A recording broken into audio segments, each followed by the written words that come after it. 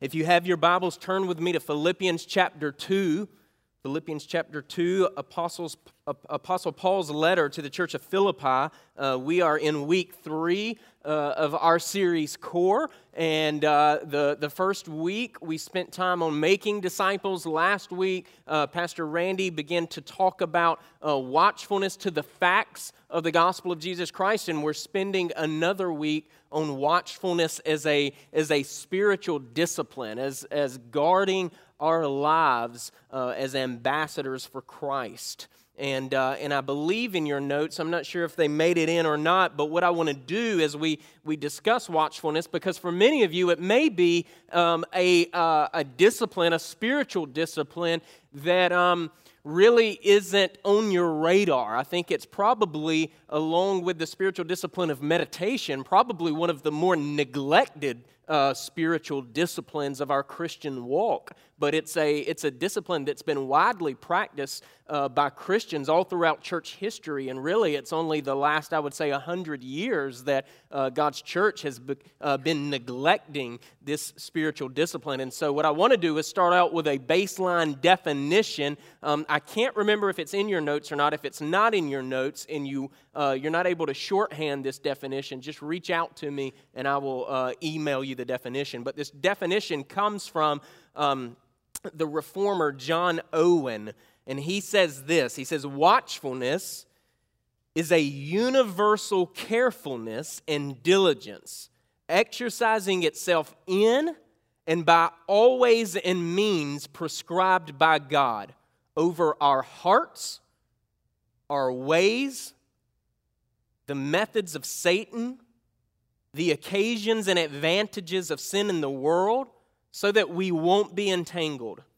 And watchfulness, it's a universal carefulness and diligence, exercising itself in and by all ways and means prescribed by God over our hearts and ways, the methods of Satan, the occasions and advantages of sin in the world, so that we won't be entangled. So that, as the author of Hebrews says, so that we won't be deceived by sin's deceitfulness. And so watchfulness, it's a spiritual discipline, much like prayer or meditation, and we see it either explicitly mentioned in Scripture or we see it implicitly implied in Scripture. And so what I want to do, for those of you that maybe this is the first time that you've considered watchfulness as a spiritual discipline, I want to give you just a quick survey of what the Scriptures say in regards to watchfulness. And this is by no means exhaustive. The Scripture is littered with the command to keep watch over our souls. In Deuteronomy 4:9, we see this passage in verse 9. It says, "Only take care and keep your soul diligently," or watch your soul diligently, lest you forget the things that your eyes have seen, and lest they depart from your heart all the days of your life. Make them known to your children. Make them known to your children's children. We see Moses giving this imperative to the Israelites here after the great Exodus. Proverbs 4:23, keep your heart, watch your heart with all vigilance. Vigilance is even an ingredient to watchfulness. Keep your heart with all vigilance, for from it flow the springs of life. And then Jesus in Matthew 24, talking a lot about the kingdom, he says, see that no one leads you astray. Watch out. Make sure no one leads you astray, for many will come in my name saying, I'm the Christ, and they will lead many astray. Mark 8:15, watch out. Beware of the leaven of the Pharisees and the leaven of Herod. We see in Galatians, the Apostle Paul talking about a little leaven leavens the whole lump. Error permeates, disunity permeates. Watch out, beware. Mark chapter 13, but concerning the day or the hour, no one knows, not even the angels in heaven nor the Son, but only the Father. Be on guard, watch out, keep awake, for you don't know when the time will come. Romans 16:17, I appeal to you, brothers, to watch out for those who cause divisions and create obstacles contrary to the doctrine that you've been taught. Avoid them. Colossians 4:2, continue steadfastly in prayer, being watchful in it with thanksgiving. Hebrews 2:1, therefore we must pay close attention. We must be watchful to what we've heard, lest we drift away from it. In 1 Peter 5:8, many of you know this, be sober-minded, be watchful. Your adversary, the devil, prowls around like a roaring lion, seeking someone to devour. And so this is just a quick survey of what the Scripture has to say about being watchful, about being vigilant in our lives. And Owen's definition that I read to you a moment ago says that there's this universal carefulness, if you will, to the discipline of watchfulness. It's this all around, it's this complete carefulness. It's vigilant. It pays attention. It's sober-minded. It's on guard. A watchful person is concerned with the keeping of his or her soul. It's what a watchful person is concerned about. And the way we cultivate watchfulness in our lives is through the means that God's provided for us. And when we're watchful, we're able to ensure that we're not deceived by sin. We're watchful so that we won't be entangled by enticements, the temptations of Satan. We're watchful so that we won't be led astray by our own passions at war within us, as James talks about. We're watchful so that we won't be entangled with the cares of this world. Paul warns Timothy of that in 2 Timothy. And so our aim in watchfulness is to hold to the faith with a clear conscience so that we can enjoy God and be effective ambassadors for Christ Jesus. Our aim in watchfulness is to hold to the faith with a clear conscience so that we can enjoy God and be effective ambassadors for Christ. So we're going to look at Philippians 2. It's going to help us to understand this discipline. And we're going to ask a few questions of the text. Question 1, what are watchful people thinking? Question 2, what's the goal of a watchful believer? And then question 3, because John Owen spent some time talking about the means God has provided for us to develop the spiritual discipline of watchfulness. What are some of the means that God has provided? And this, for us, is either going to be explicitly clear in Philippians 2 or it's going to be implied in Philippians chapter 2. And so look with me, starting with verse 1. This is the Apostle Paul under the inspiration of the Holy Spirit. He says this, so if there's any encouragement in Christ, any comfort from love, any participation in the Spirit, any affection and sympathy, complete my joy by being of the same mind, having the same love, being in full accord and of one mind. Do nothing from selfish ambition or conceit, but in humility count others more significant than yourselves. Let each of you look not only to his own interest, but also to the interest of others. Have this mind among yourselves, which is yours in Christ Jesus, who though he was in the form of God, did not count equality with God a thing to be grasped, but he emptied himself. We just sang about that a few minutes ago. He emptied himself by taking the form of a servant, being born in the likeness of men, and being found in human form. He humbled himself by becoming obedient to the point of death, even death on a cross. Therefore, God has highly exalted him and bestowed on him the name that is above every name, so that at the name of Jesus every knee should bow in heaven and on earth and under the earth, and every tongue confess that Jesus Christ is Lord, to the glory of God the Father. Therefore, my beloved, as you have always obeyed, so now, not only as in my presence, but much more in my absence, work out your own salvation with fear and trembling. For it is God who works in you, both to will and to work for his good pleasure. Do all things without grumbling or disputing, that you may be blameless and innocent, children of God, without blemish in the midst of a crooked and twisted generation, among whom you shine as lights in the world, holding fast to the word of life, so that in the day of Christ I may be proud that I did not run in vain or labor in vain, even if I'm to be poured out as a drink offering upon the sacrificial offering of your faith, I'm glad and rejoice with you all. Likewise, you should also be glad and rejoice with me. Would you pray with me? Heavenly Father, this is your word. God, it's unchanging.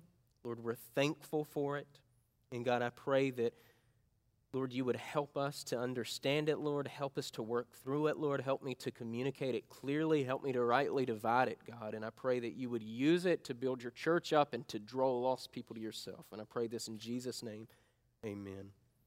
Really, if we were to kind of look at core passages in regards to the theme of watchfulness, we really begin to see it in verse 12, working out our salvation with fear and with trembling. You see some of that both kind of teased out both before and after the passage of Scripture.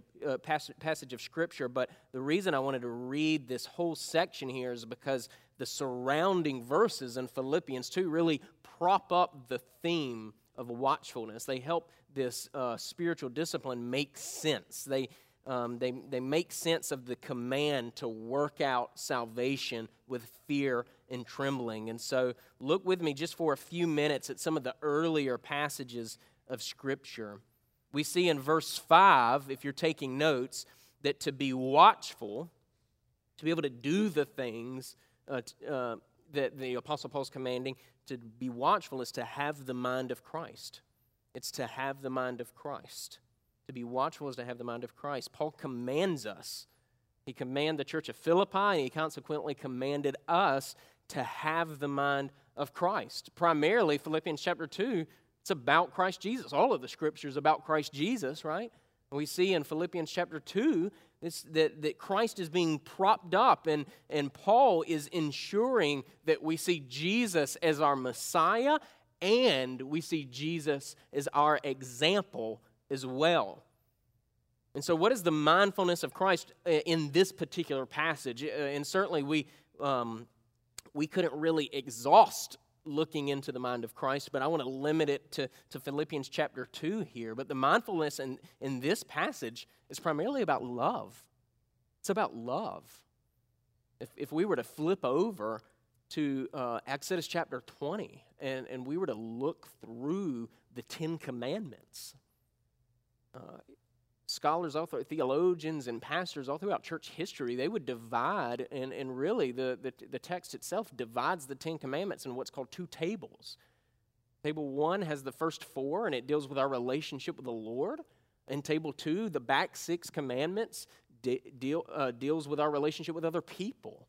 Love for God, right? That's why, be thou my vision. The order of those verses are highly important, because without love for the Lord, without Him being our first love, without Him having our hearts completely captivated, it's impossible to love neighbor, right?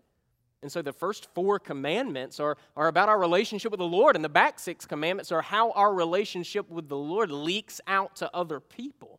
So the first 4 commandments deal with the Lord. The back 6 commandments is the outward expression, if you will, of our love for God. And in this passage in Philippians chapter 2, the love of God and love of neighbor manifest itself in the mind of Christ with this selflessness. Right? Christ was selfless. We see pure motives. Christ didn't have selfish ambition. Right? That's something that we can't identify with. We all have mixed motives, don't we? Even our good deeds are tainted by mixed motives this side of eternity. He had pure motives, and he had humility. He humbled himself.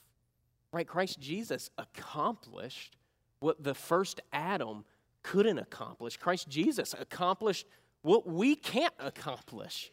Right? He accomplished complete love and devotion to the Father that fueled his selfless motives. It fueled his humility. And he did this perfectly.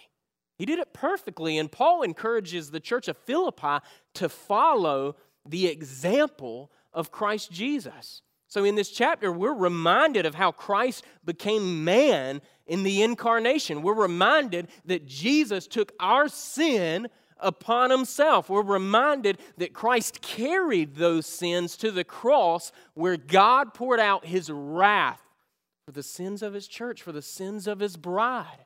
And this is the mind of Christ in action. This is watchfulness in its purest form.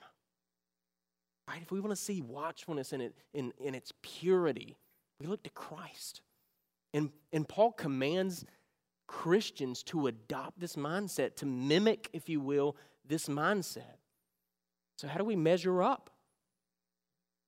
You know the answer. We don't, right? We don't measure up, and we can't measure up. Christ measures up. Christ did measure up. That's the beauty of the gospel. In fact, Paul couldn't even commend this to us, this mindset to us, apart from what Christ accomplished. Because apart from Christ, we don't have the ability or even the desire to adopt this mindset. We don't have the ability or the desire to cultivate a watchfulness in our lives for the gospel and in service to other people. But Christ came, he dwelt among us, he took our sin, he died, and by the power of the Holy Spirit, he rose from the dead. And according to the Scripture, the Holy Spirit has given the mind of Christ to God's people. That's good news, isn't it? Right? Christ didn't just save us, but we get more benefits than just salvation as believers. Because verse 5 says, you were to look at the latter part of verse 5, that Christians possess the mind of Christ. If you have an ESV Bible, it says, which is yours in Christ Jesus, speaking of the mindset that Paul is commending. Right? That's the latter part of verse 5 here. Christians aren't attempting to attain the mind of Christ. We're not attempting to attain the mind of Christ. We don't earn it. We can't reach for it. It's not on this shelf somewhere where we have to grab a ladder and prop the ladder up and climb the ladder and get it off of the shelf. It's already in our possession. It's in our possession. It's in our possession because believers enjoy, they have union with Christ. I've said this before at Coastal before, but churches lack good, clear teaching on a believer's union with Christ. All right, and today at the end of the service, we're gonna partake of the Lord's Supper, the bread, the juice. If you're a Presbyterian in here, the wine. But when we take the Lord's Supper, it's a celebration of Christ in us, right? It's a celebration of Christ in us, his body broken for us, his blood spilled for us. And a believer's life is so closely identified with the life of Christ that his life and work on the cross is credited to us as if we did it. That's crazy. That's crazy. The perfect person and work of Christ is credited to us as if we actually did it. Colossians 3:3, Paul says, for you, speaking of the church of Colossae, consequently us, for you have died. If you're a believer, this is the position that you're in. You have died, right? We celebrate that in baptism when the person goes under the water. We have died, and our life is hidden with Christ in God. It's the significance of being brought up out of the water, right? Our life is hidden with Christ in God. Because of the sufficient work of Jesus, the Lord doesn't look down on us and see our sins. He doesn't see our brokenness. He sees the perfect, spotless Lamb. We are in Christ. Jesus inherited what we earned, which is death and the wrath of God, but we get what Jesus earned, which is peace and reconciliation with God and all the other benefits that are offered to us in Jesus Christ. And on top of that, according to Ephesians chapter 2, the Holy Spirit seals our election, seals our salvation until the day that we acquire possession of it in the new heavens and the new earth. So what Christ earned is ours. What he earned is ours. And it's not because we're smart enough to acquire it. It's not because of any type of work that we can do. It's ours because it's Christ's. So by the power of the Holy Spirit, we possess the mind of Christ. And we possess the mind of Christ because we enjoy union with Christ as believers. And so how do we cultivate the mind of Christ in our lives? How do we nurture it? Because nurturing the mind of Christ is how we cultivate the spiritual discipline of watchfulness. Nurturing the mind of Christ is how we cultivate the spiritual discipline of watchfulness. Right? Jesus was watchful as he was tempted by Satan in the wilderness. And Jesus was watchful as he prayed in desolate places. Jesus was watchful as he prayed in agony in the Garden of Gethsemane. And we have the ability to be like-minded with Jesus. We have the ability to nurture that mindset, and there are means of grace that the Lord has provided for us. Owen talks about these means of grace, but there's these means of grace that the Lord's provided for us by which we can cultivate watchfulness in our lives. And I just want to give you a few, and they're not new to you. It's not some special insight or some secret that you got to really dig deep in order to get the answer to. It's quite simple, and the Lord has made it quite plain to us. But I'm going to give you 4. The first thing is this: Lord's Day corporate worship. Lord's Day corporate worship. Right? The Lord set aside, the Sabbath was on Saturday, and then Christ raised from the dead, and things changed. The Christian Sabbath is on Sunday because Christ bodily rose from the dead. We worship on Sunday because our brothers and sisters all throughout church history since the first century church worshiped on Sunday because of the new birth. Because we're new creations in Christ Jesus. And so we come and we enjoy singing lofty, high truths about God. We come and we pray big prayers about our big God. We come and we listen to the word preached. We preach the word because in it, God communicates to us who he is. God communicates to us who we are and our need for him. You got a letter handed out to you on the way in about starting doing services twice a month here. I put bi-monthly, and then Cody came up and said, "You mean bi-weekly?" And I said, "You know what I meant." Just joking. But we're doing bi-weekly. We're going to do bi-weekly Sunday afternoon services in order to take advantage of this day that really is this market day of our souls that's really good for us. To really think high thoughts about God so that it fuels outward living, outward obedience to the Lord. Regular Bible intake. We should be regularly ingesting God's word. Right? If you don't know how to do that, man, there's so many good plans that we could send to you. Just reach out to us. But we should be regularly having our minds renewed by the Word of God. I typically, when I counsel people who have been deceived by sin, I find that that corporate worship is pretty sporadic and Bible intake is almost non-existent. Even just those two things, right out of the gate, I find sometimes are not there. Another means of grace the Lord has provided is focused prayer. Right? Jesus prayed in desolate places. Prayed in desolate places. We need to cultivate the spiritual discipline of prayer in our lives. As we do that, we need to make a habit of repentance and faith in the Lord.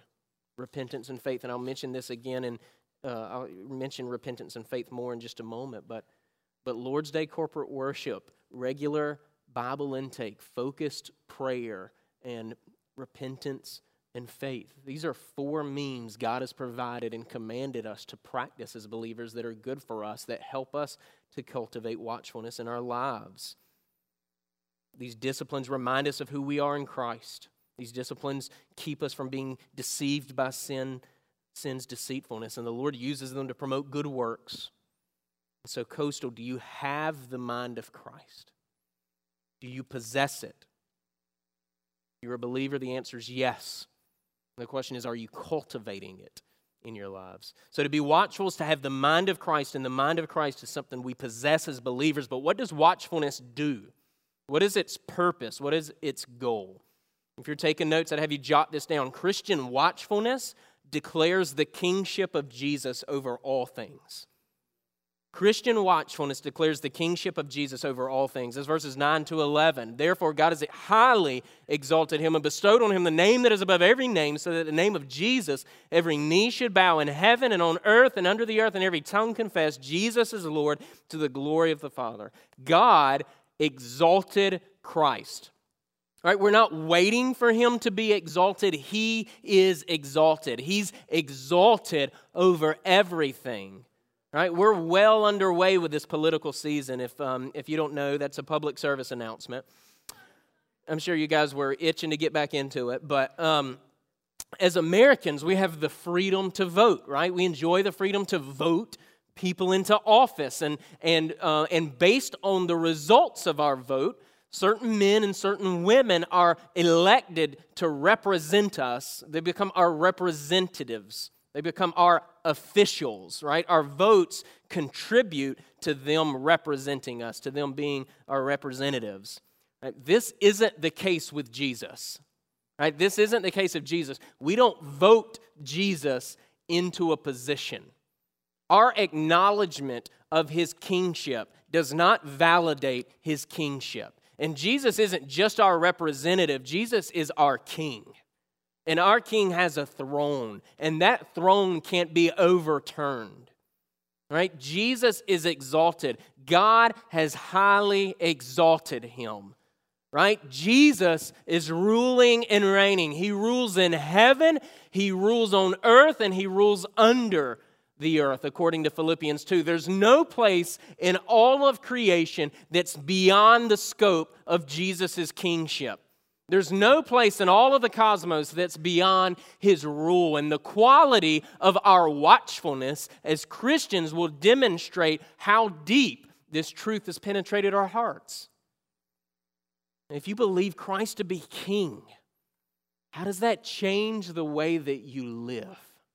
How does that change the way that you live? Are you working out your salvation with fear and trembling? If you're not sure, here's some questions you can ask yourself. What consumes your time? What consumes your time? Where do your thoughts drift to? What do you spend your money on? Men, are you leading your homes in such a way that announces the universal lordship of Jesus Christ? Coastal, do you tend to fear people and outcomes more than you fear the Lord?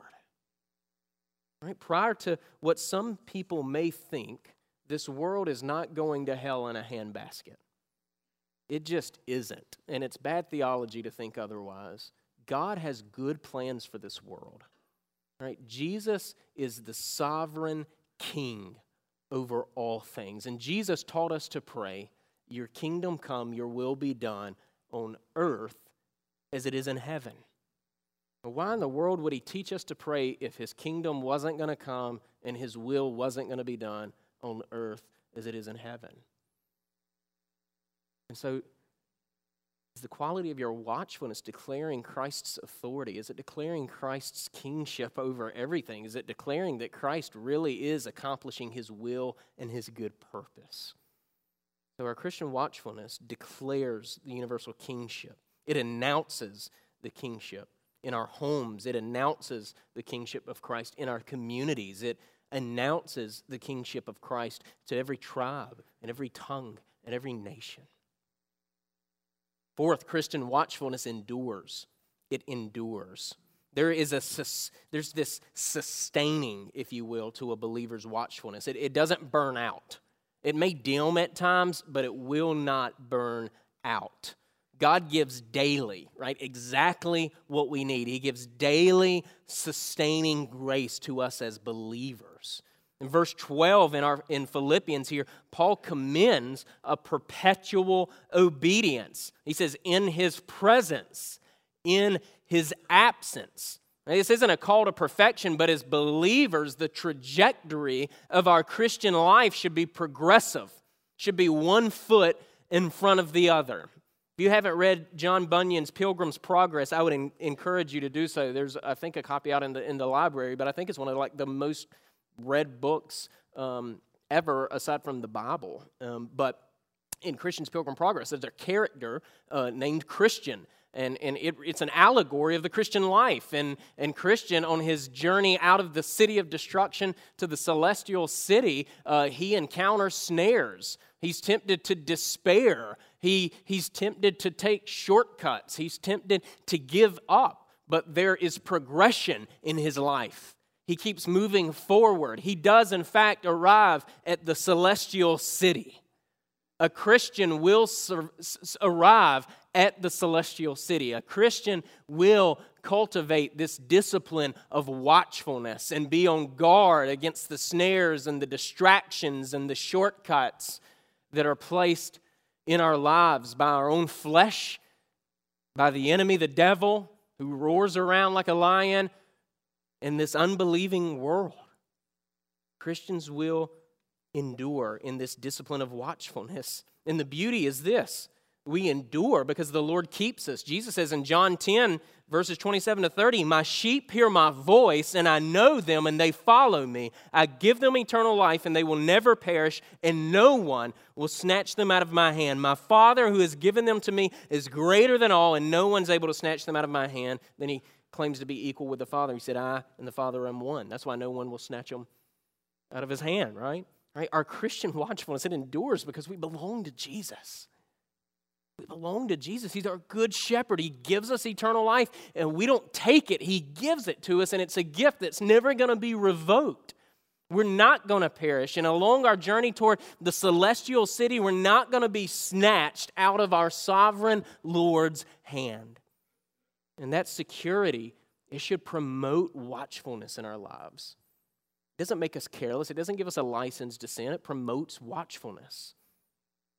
Christ is in us. He doesn't leave us. He's present with us on the journey, and the Holy Spirit produces in us watchfulness, good works.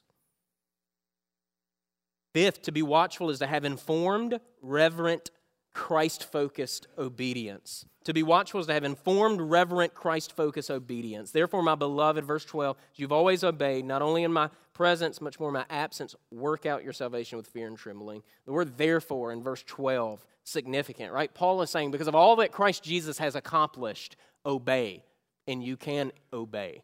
Because of everything Christ has accomplished. A minister who died in his 20s, Robert Murray McShane, said, "For every one sin I think of, I'm to think of Christ 10 times. Every one sin I think of, I'm to think of Christ 10 times." Right? Our understanding of the gospel, Christ's sufficient work, should motivate repentance and faith. Should motivate our obedience. And I mentioned repentance and faith earlier, but you can't have one without the other. They're two sides of the same coin. Our feasting on Christ, our thinking on Christ, drives our obedience. It drives our obedience. The gospel isn't something only relevant to the unbeliever, and then we're to move on to deeper things like discipleship. If you spend your life trying to grow as a believer apart from the gospel, you're never going to grow. You're never going to grow. The gospel gets to the root issues of our lives. Our journey of sanctification should be saturated by the gospel. Otherwise, we're just modifying our behavior, and our watchfulness isn't going to endure. In fact, we'll just burn out. Right? Our obedience should be the result of gazing at Jesus through Scripture. And as we look at Christ, we walk with Christ. As we look at Christ, we walk with Christ. And finally, be watchful is to be mindful of God's good plans for eternity. That's verse 13. It's God who works in you, both to will and to work for His good pleasure. God's good pleasure is Him making Christ's kingdom known all over the place for His glory. Right? If I'm reading my Bible right, the Scripture promises God's people will be as numerous as the sands on the seashore, as numerous as the stars in the sky. Right? God's wedding banquet isn't going to be some sad party that nobody shows up to. Right? It's not going to be like that. It's going to be packed. It's going to be vibrant. It's going to be celebratory. And a watchful Christian keeps that in his mind. A watchful Christian is eternally mindful. A watchful Christian understands that this difficult life is a vapor compared to the next life. It's a vapor. A watchful Christian is a Revelation 21 Christian. I read this earlier, but I need to close with it. Revelation 21, 1-4, I saw a new heaven and a new earth, for the first heaven and the first earth had passed away, and the sea was no more. I saw the holy city, the new Jerusalem, coming down out of heaven from God, prepared as a bride adorned for her husband. And I heard a loud voice from the throne saying, Behold, the dwelling place of God is with man, and he will dwell with them, and they will be his people, and God himself will be with them as their God. And he will wipe away every tear from their eyes, and death shall be no more, and neither shall there be mourning, nor crying, nor pain anymore, for the former things have passed away. A watchful Christian is to have the mind of Christ. Christian watchfulness declares the kingship of Jesus. Christian watchfulness endures. Christian watchfulness is mindful of God's good plan for eternity. In just a moment, we're going to partake of the Lord's Supper.